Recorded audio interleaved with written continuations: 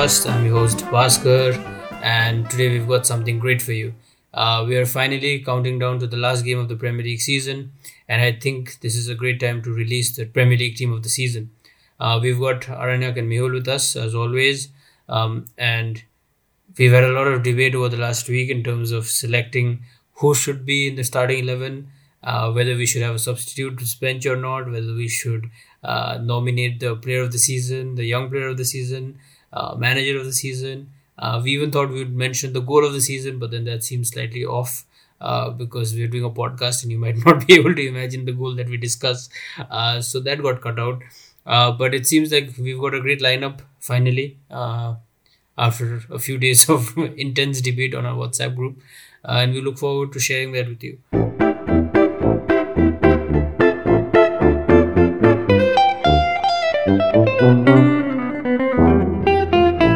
In the 37th game week, Liverpool finally got their hands on that elusive Premier League trophy that's evaded them for 30 years.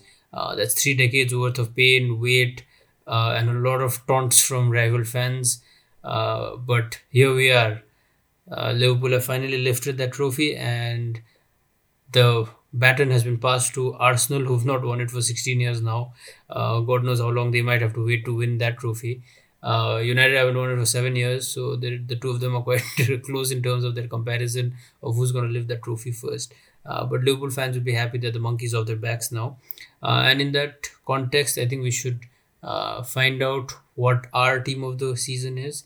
The three of us have debated, like I said, long hours about this. We just wanted to let you know that the formation we're going with is the traditional 4-3-3, because it seems like the formation that won the Premier League this season. So I think alluding to that, we can go on with 4-3-3, and the players that we think, the 11 that we think should fit in, fits very well into that system. So we'll start with the goalkeeping position as is traditionally done. So we started with looking at the statistics in terms of the clean sheets. We found Ederson, Pope competing for that. In terms of save percentage, we found that Pope again was doing quite well along with Dean Henderson, as well as Alisson was up there. And I think that's where our debate was, right? Aranyak, Mehul, what do you think? Pope, Henderson, Ederson. I think that's the top 3 for us. And can you tell us how we came to the conclusion that we did? I won't tell who it was. Maybe one of you can finally tell the listeners who we did select after the debate that we had. Mehul, maybe you can go ahead first. Yeah, I think I'll go with Pope. And it's a very close call between him and Dean Henderson, I think. I'm not taking anything away from Alisson, who's obviously had a splendid season. But the fact that I think he was injured for some time and Adrian had to come in. So I think that goes against him. And Henderson and Pope have really come on their own this season. I mean, if at the start of the season, if I would have told you that Henderson and Pope would be competing as joint first and joint second in terms of clean sheets, so you would probably laugh. Sheffield were the new boys in the Premier League. Nobody expected a lot of things from them, but obviously they've overperformed. And Burnley have again been rock solid in defense, and I think that's a very underappreciated factor when it comes to Sean Dyche's team, that their defense is criminally underrated. And I think with Pope, the fact that he's got 15 clean sheets in this Burnley side is a testament to that, and a lot has to be credited to the defense. But as a goalkeeper individually, I think Pope has really come on his own. He had this injury last season which forced him out for the entirety of the campaign, and coming after such a long-term injury and playing at the highest level is really kudos to him. And with Pope, I've noticed that he's not your modern goalkeeper. He's not extremely good with passing or with his feet, but in terms of saves or in terms of saves with his feet, which I've noticed, he's top on the charts, saves with feet, and he's top on the charts of catches in that penalty area. So it really shows how commanding he is in that penalty area, and he has a huge presence, and I feel he really deserves to be in this 11, and maybe he wins the Golden Glove award with a clean sheet at Brighton. So let's see. Yeah, I agree, Mehul. I think Alisson does deserve a shout also, but again, the whole Adrian thing and his injury went against him. And City haven't been as defensively solid as they would have liked to been because of Laporte's injury. But I had given Henderson a shout actually, but these guys did convince me to go the other way around, and we have gone for Nick Pope. So I think Burnley's defense is really underrated. Like you said, it everyone knows how tough it is to go to Burnley and get a result then. And I think that Pope is very commanding. He has excellent reflexes, and I think he's a good shout for even to be England's number one, along with Dean Henderson, in fact. So Pope is our pick, and let's move on. All right. I think between him and Henderson, England's probably got their goalkeeping spot sorted. They've still got some fantastic keepers, and I think that challenge for that position is going to only increase as much as probably their forward line. Um, but like you said, moving on, I think the defense for us, three positions were more or less fixed. We didn't have a debate about the three positions, and all three positions were for the Liverpool players, as you wouldn't be surprised. The right back that we chose was Trent Alexander-Arnold. Left back was obviously Andrew Robertson, and one of the centre backs that we fixed on was Virgil van Dijk. Now, there is more than enough said about these three players. All I can allude to is the fact that Alexander Arnold has broken his own assist record. He's got 13 assists now. Robertson has reached Alexander Arnold's previous record. He's got 12 assists now. And Virgil van Dijk is a colossus of a central defender. He never seems to sweat. Except that one bad game against Arsenal, I don't see him having too much of a threat in terms of being recognized as the best centre back in England, at least, if not the world. What are your views, Mehul, Aranak? What did you all think about the three positions? Why did you choose them? Yeah, I think the three positions you talked about, they're absolute no-brainers. The fact that Trent Arnold, Robertson, and Van Dijk, they just walk into that team of the season. And we can have shouts for Ricardo Pereira, Aaron Wan-Bissaka, who had excellent seasons individually. But when you compare them with Trent Arnold, then it's just unmatchable. I mean, you can't compare them at all in terms of the attacking output which Trent has. And that kind of fullback partnership between Arnold and Robertson is unbeatable right now. I think we've not seen anything like this in Premier League history. And I just, think that Robertson for 8 million now just feels one of the bargains of the century. I mean, he's just come on his own. And I think, Trent Arnold is more technically adept, I think, with his delivery and crossing. And Robertson might be a shade below that, but I think his hunger, his desire overrides his technicalities. And I think those two fullback positions, we might talk about these two in the player in the team of the seasons in later years also. So, and obviously Van Dijk, colossal in the middle. And I think Arne can shed light on Van Dijk if there is a need to shed light on him. I don't think there's any more light, and I agree about the fullbacks because 8 million, the combined fee of the both of them is 8 million, and they're so young, and it's not even about them competing with the rest of the league. It's just them competing with themselves. They're just having fun. Who will get the most assists this season, me or you? It's just banter on Twitter, on Instagram, and we can see that on the pitch. And of course, Van Dijk. I've seen a lot of people actually say that Van Dijk has had a bad season, and you could argue that he hasn't been as colossal as he was last season. But even Van Dijk having a quote unquote bad season, he's still a no-brainer for the team of the season. So yeah, there's not much light to shed on him, and I think these three, with Liverpool, you can obviously we're going to talk about their attacking outlets, but their defense has been absolutely solid over the last couple of years, and it's definitely paid dividends. Yeah, and I think, like you said about the right back position, United fans can take heart in the fact that Wan-Bissaka has really done well after his £45 million move to United. And defensively, he seems to be probably the best fullback in the world right now in terms of one-on-one defending. If he can improve his outlay in the attacking regions, I think he'll be someone who will be a threat to Alexander Arnold. But right now, you don't see that happening. Possibly with the 2 seasons that Alexander Arnold has had, I think he's in contention to be the right back of the Premier League in its entire history now for 30 years almost. He'll probably outseat Gary Neville by the time he's done with his career, even if you just consider these 2 seasons. And that's how good he's been. Now the formation is 4-3-3, right? We've got a right centre back position that was up for debate again amongst us. There were lots of candidates. We had Tarkowski to consider. We had one of the boys from Sheffield, either Chris Basham or Egan or O'Connell. We also considered Leicester with Soyuncu and Evans. I think we came down to a short list of Soyuncu or Evans. We settled finally on Johnny Evans because of the number of games he's played and his better disciplinary record in comparison to Soyuncu. I think this is a great thing for Johnny Evans, the kind of season he's had, because I think United made a big mistake by letting him go when they did to West Brom. He was probably going to be the central defender for a long time for them, but they let him go after Sir Alex Ferguson left.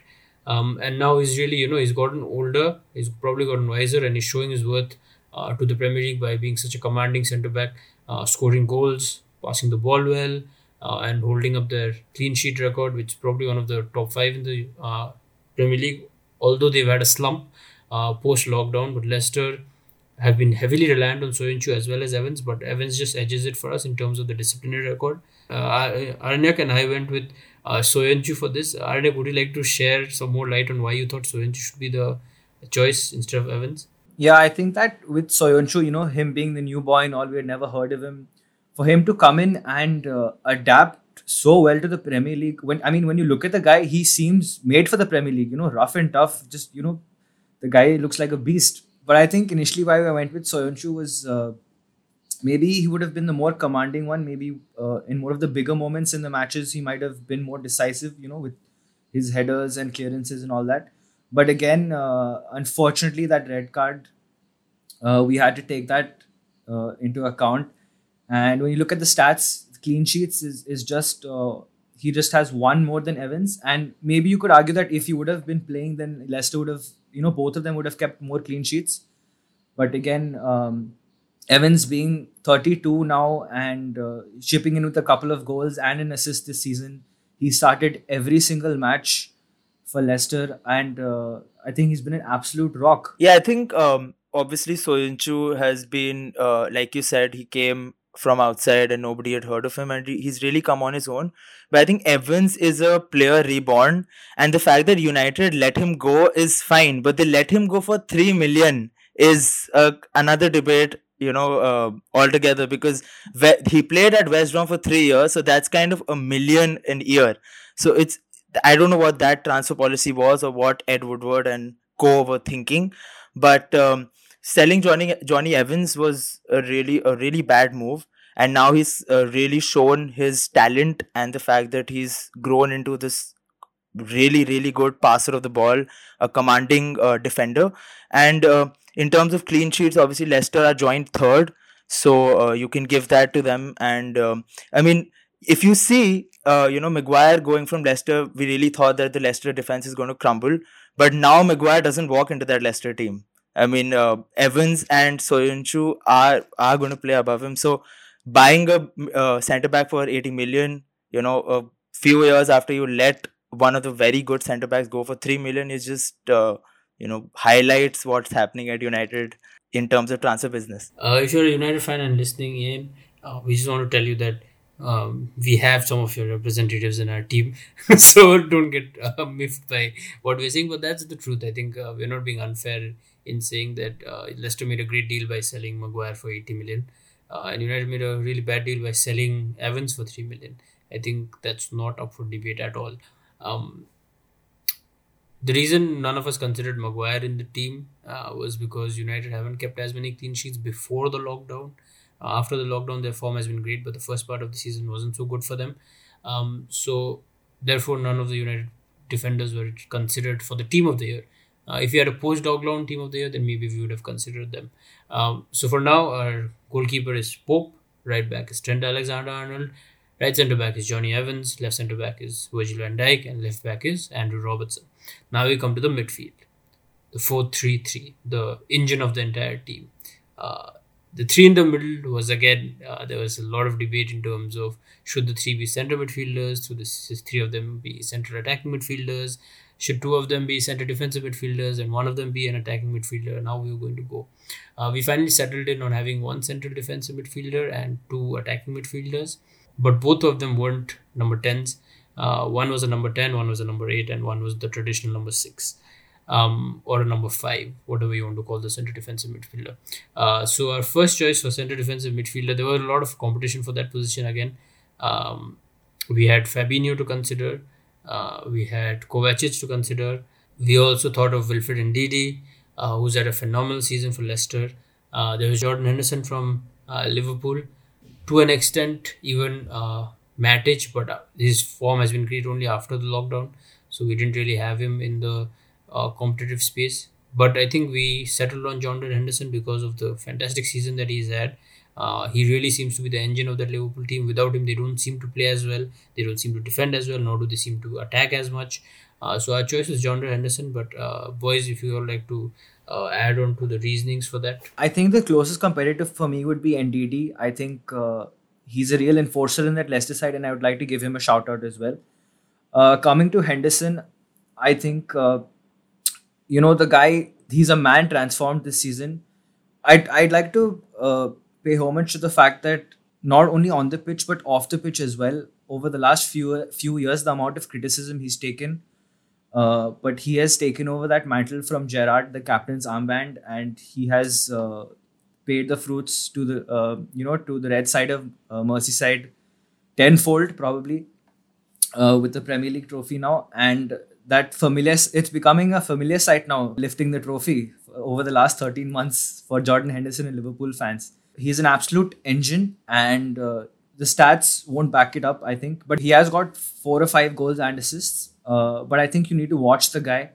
You need to watch him play, and if you've seen Liverpool play this season, you'll know how important Henderson has been, and that's why he makes it into our team. With NDD, I think the only reason he missed out was because of Leicester's turn in form since this year. NDD was obviously great in the first half of the season, and if we were to make a team of the season then I think NDD would have come in. But he also had a couple of injury problems, and then Leicester's form also slumped. So that's why he could not obviously come in. And I think Henderson therefore becomes a no-brainer, and he's obviously won the Football Writers Association Footballer of the Year, and he is, as journalists say, the best player in England right now, and he is our central defensive midfielder in this team. The Henderson shuffle does seem to be something that's occurring quite often now. And he's lifted the one trophy that no other Liverpool captain has ever lifted. So that probably adds to his glamorous closet now. But moving on, I think the next player is probably chosen by default in every team. There cannot be a team of the season without him. And there was no debate on this matter. Kevin De Bruyne was getting in, and I think he deserves to win the Players Football Association's Player of the Season. But we're not quite sure what might happen with that, because there's a lot of stuff that goes on in politics and all of that kind of thing. But I think for the three of us, he's a guaranteed starter in that team. He's got 19 assists. He's going to probably equal Henry's assist record or cross that against Norwich. I think most people, except Arsenal fans, will be hoping that does happen, because he deserves to be there right on top of the game. I think the Ballon d'Or not being awarded this season works against him to a degree, and even Lewandowski. But I think that right boot from the right side of the pitch, crossing in to Aguero, Jesus, Sterling, Mahrez, anybody. I think you can put a central defender there, even the goalkeeper, and they'll still score. Jesus, if he scored every pass that he got from De Bruyne, every cross that he got from De Bruyne, I think he would have been the top scorer for the league. But his finishing is abysmal anyway. But Kevin De Bruyne, I think he's the engine of that Manchester City team. He drops deep, he crosses the ball, he shoots left foot, right foot, he dribbles past players. He seems like the complete midfield package. Mehul, what do you think about De Bruyne's entry here? Yeah, I think 19 assists is probably normal for a player like De Bruyne, because we've seen him already rack up 18 assists in the Centurion season. So these kind of assists, we've seen De Bruyne racking these numbers from many years. But what he's changed this season is his goal tally. 11 goals he scored in the Premier League, which is absolutely astonishing from a midfielder. He's not even a number 10. He plays between the lines and as a number 8. And having 30 goal contributions from that position just says a lot about the kind of player he is. With the likes of Mane and Salah, who are so lethal in front of goal, he has the most goal contributions in the league. And which is why he's obviously a no-brainer for this team, and obviously, in my opinion, for the PFF Player of the Year. And we had to see the result on that. But I think De Bruyne has had a phenomenal season, and he's going to be City's future captain. And I think we're going to see wonders from him in the coming seasons as well. Yeah, I think De Bruyne, he's entered his prime now. He's in his prime ages, and not just the Premier League team of the season, probably not just our team of the season, but I think any league, if you made probably a European team of the season, De Bruyne would walk into any of those teams. It's an absolute no-brainer, and double digits, almost 20 assists and 11 goals. It's astonishing, and like you said, it seems to be normal form for him. Perhaps, like Bhaskar said, if maybe Aguero was fitter, or if he didn't get injured, who knows? It could have been 20 in year 25 even maybe. So I just think that's the caliber of player De Bruyne is, and it's an absolute no-brainer to have him in our team. Yeah, and I think the fact that they're playing against Norwich, the tails will be up because Norwich sort of spoiled their beginning of the season, and that's where the slippery slope really did start for City. And so they'll probably be out for revenge, and De Bruyne will be looking to get the record under his belt. But yeah, like you said, I think he's one of those few midfielders who really enjoys an assist more than a goal. Mesut Ozil was of that ilk. Is still of that ilk, but he's not played for a while, so he was of that ilk. I think we can say that for now. So De Bruyne gets in. Now the last midfielder is United fans plug in for you. Your great messiah who has saved your season, Bruno Fernandes. I think he also gets into the team without question. There is probably no debate for his position also in terms of the midfield. He's every game he's played except the last one, he's assisted or scored a goal, which is phenomenal if you really think about it. He's transformed that United squad. I feel that what Fernandes has done is made Pogba feel like he's not the main guy at the team.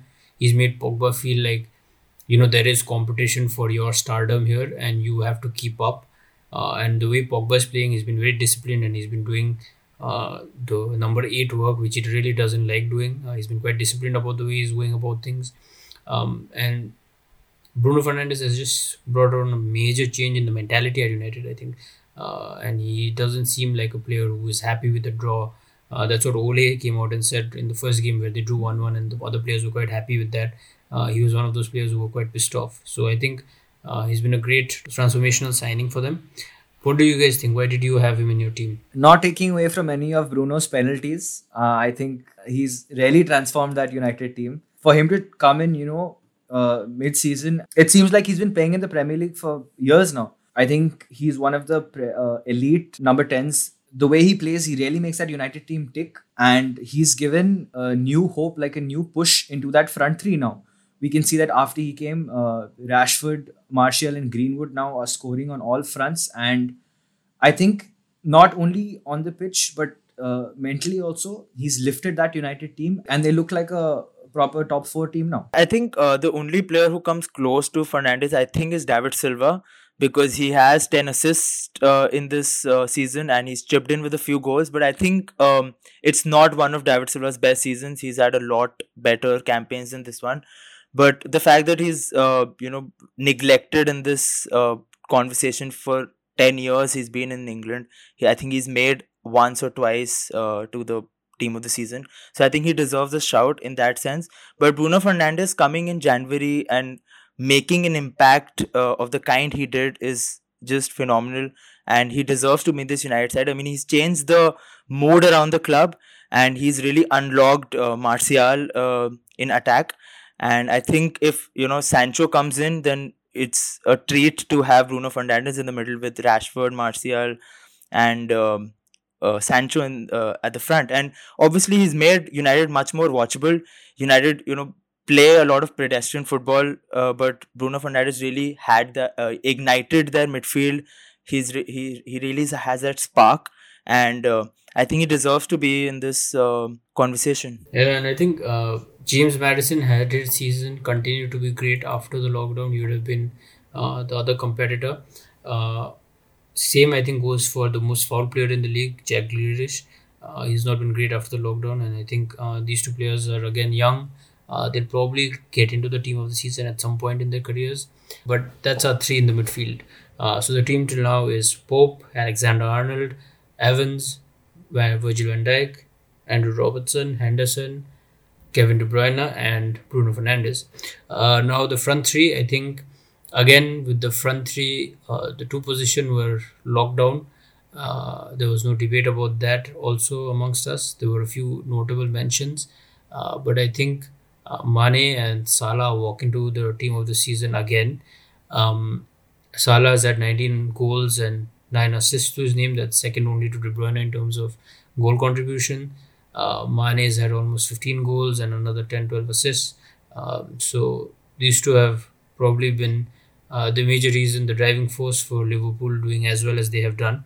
And I think if Salah's finishing was better, he'd probably be the top scorer by now. But his finishing seems to be slightly off compared to the 44 goal season that he had 2 years ago.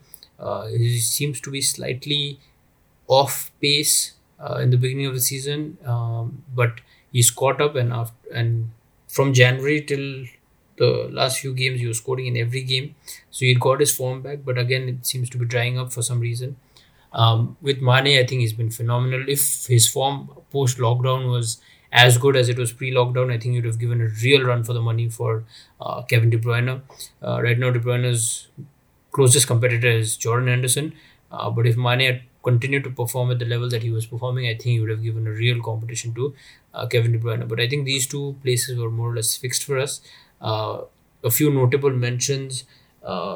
I think the two of you can add to that. Yeah, I think with Sadio Mane, what I've noticed is that he is a big game player. I mean, he just never tires. He's relentless in his pursuit, and I think he scored around 6 or 7 winners this season by himself. I mean, in Liverpool's tightest games, he has the one who's risen above. He's the one who's come into the limelight and scored the winner for Liverpool, which is very important. Obviously, in a title run-in, you need a lot of last-minute goals, a lot of clutch moments, and I think Sadio Mane has provided that, and I think he deserves to be a close second to De Bruyne in terms of the PFA Player of the Year, above Henderson. But I think the attacking output which Mane had is unrivaled in that Liverpool side, and obviously Salah has really strengthened his stats since January, like you said. But Mane has been consistent throughout the season. I think he's been Liverpool's best player. So I think Mane is a no-brainer. And I think for the right wing position, a lot of players, for the other wing position, a lot of players can be taken into consideration. You had Heung-min Son, you have Raheem Sterling. All of them have had fantastic seasons for their sides. But Salah, I think, again, he's really performed at the highest level for the last 2 or 3 years. He's been really at it, and I think there's nobody who can actually compete with him right now in terms of the kind of impact, the kind of influence he has on games, and the kind of goals he can score out of nothing on his own. So yeah, I think I will also go with Mane and Salah as the two wingers. Yeah, I mean, there's not much left to say. I agree with both of you. I mean, Salah and Mane. I think a shout could also be made for Pierre-Emerick Aubameyang on the left wing, probably, because he plays both there and as striker as well. And for Rashford as well. His form, after his recovery has been amazing, obviously, with Bruno as well. And I'd like to give a shout out to Adama Traore of Wolves also. I mean, this probably you can say has been his breakthrough season because he's been playing more.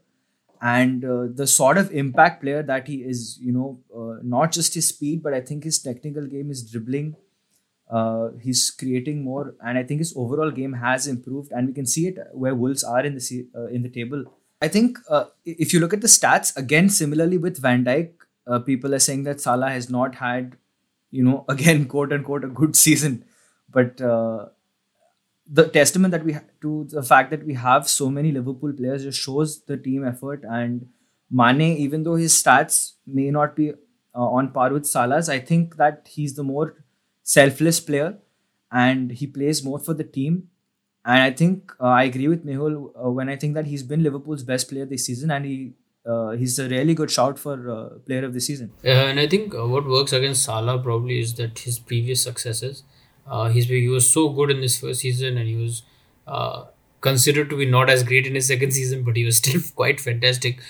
If this was Salah's first season and he had 19 goals and 9 assists, I think he would have been a close competitor to both De Bruyne and Mane, because between 30 and 29 assists and goals, I think that's a great outlay for a left or for a right winger. But I think he set his own benchmark, and he's probably not reached that again. So that's probably been to his detriment. I think what change also has taken place at Liverpool is that the balance of goals is coming to a more equal standing between Mane and Salah, whereas in the first season, Salah was the one who was scoring the goals, and both Mane and Firmino were working as people who were going to assist him. That changed last season, and it's further evolved this season, where the two of them share the load of the goals. That's probably better for Liverpool. But now moving on, I think our number 9, there was again a lot of emotional debate about this, because some of us wanted the underdog, the player who's risen up from all the injury crisis that he's had in his career, Danny Ings, who saved Southampton. We wanted him to be in the team. Then there was the old warhorse, Jamie Vardy, who's the top scorer in the league. His 2 Red Bulls before the game seem to have been working for him. He scored 100 Premier League goals, which is a fantastic outlay for someone who was playing in League 5 not more than 7-8 years ago. I think, and even Aubameyang to an extent, if you consider him as number 9, he's also been phenomenal this season. Harry Kane's been coming back into form. He's been scoring a few goals. His injury probably curtailed his shout out this season. So there was a lot of debate. We finally decided on Jamie Vardy because of his because he was more on the number of goals, and he seems to be slightly more lethal than Danny Ings. And we probably wanted a more pacey lineup since we had the passing range of De Bruyne and Bruno Fernandes. So we thought Jamie Vardy, Salah, and Mane will probably be more threatening to a defense than having Ings in there. However, I think Ings is a great shout out. He's had a great story this season. He's saved Southampton. He scored 21 goals. He's assisted a few. Arnak, you wanted Ingsy. Can you tell us what was the reasoning behind that? Yeah, I don't think there's much reasoning behind it because, like I told you guys, my mind says Vardy, but my heart says Ings. 21 goals, no penalties, a couple of assists, and I think he really lifted Southampton. I think it's been an absolutely fantastic season for him, and I think everybody loves an underdog story. That's just all there is to it. But of course, Vardy and the team that we have, Vardy being 33 now and showing absolutely no signs of slowing down. More Leicester players probably could have been in this team of the season if it had not been for Liverpool's performance and if they had maintained form post the restart. But I think Vardy is a good choice and plenty of options here. I think maybe this would have been the toughest position to pick from all the options, but in the end we went for Vardy. Yeah, I think it was a good year for strikers in particular. I think Tammy Abraham had a wonderful debut season at Chelsea. Sergio Aguero obviously had his injury problems. He would obviously be in the running if he was fit. He has 16 goals. And Anthony Martial has really come onto his own in the number 9 position. And we obviously have Kane, and one shout which I wanted to give, which I think you guys have missed, is Raul Jimenez. I think he's really taken that Wolves attacking output to the next level, and him and Traore, their partnership is a joy to watch. And Jimenez is so clinical. He also links up play. He has an excellent relationship with Diego Jota also, and I've been reading rumors about him going to Juventus. So Juventus are eyeing a striker, and Jimenez might as well go to Juventus. So I mean, he's 29 and he has few years in his prime left. So I think he can go to the next level. But obviously, we'd love for him to stay in the Premier League, and we'd love to watch him. But between Vardy and Ings, I think obviously the underdog story needs to be considered. The fact that Southampton are safe because of Ings' goals. But I think at the start of the season, we would not have expected Leicester to be anywhere near the top four, and they have. So, in that extent, they have overperformed a little. And if they didn't have that slump in form in the middle, I think they would have cemented their top four position a long time back.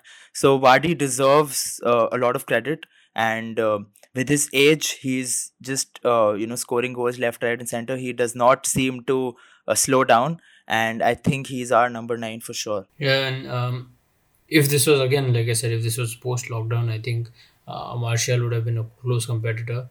So would Aubameyang, I think. And Jimenez, like you're saying, he's been quite phenomenal. But yeah, that's our team now. So we have Pope and goalkeeper, Trent Alexander-Arnold, Johnny Evans, Virgil van Dijk, Trent and Robertson as a back four, Henderson, De Bruyne and Bruno Fernandes as a midfield, Salah, Mane and Vardy as our forwards. That's our 4-3-3 lineup, team of the season. There's the Talking Barefoot team of the season. I think I can say that. Now it's time for our nominations for... No nominations, I think. For Hello. For the Thank you for tuning into the Talking Barefoot podcast. That is part 1, and that is our team of the season for the 2019-20 Premier League campaign. You can head over to part 2 of this episode to find out who our player of the year is, who our young player of the year is, and who we think deserves to be manager of the season.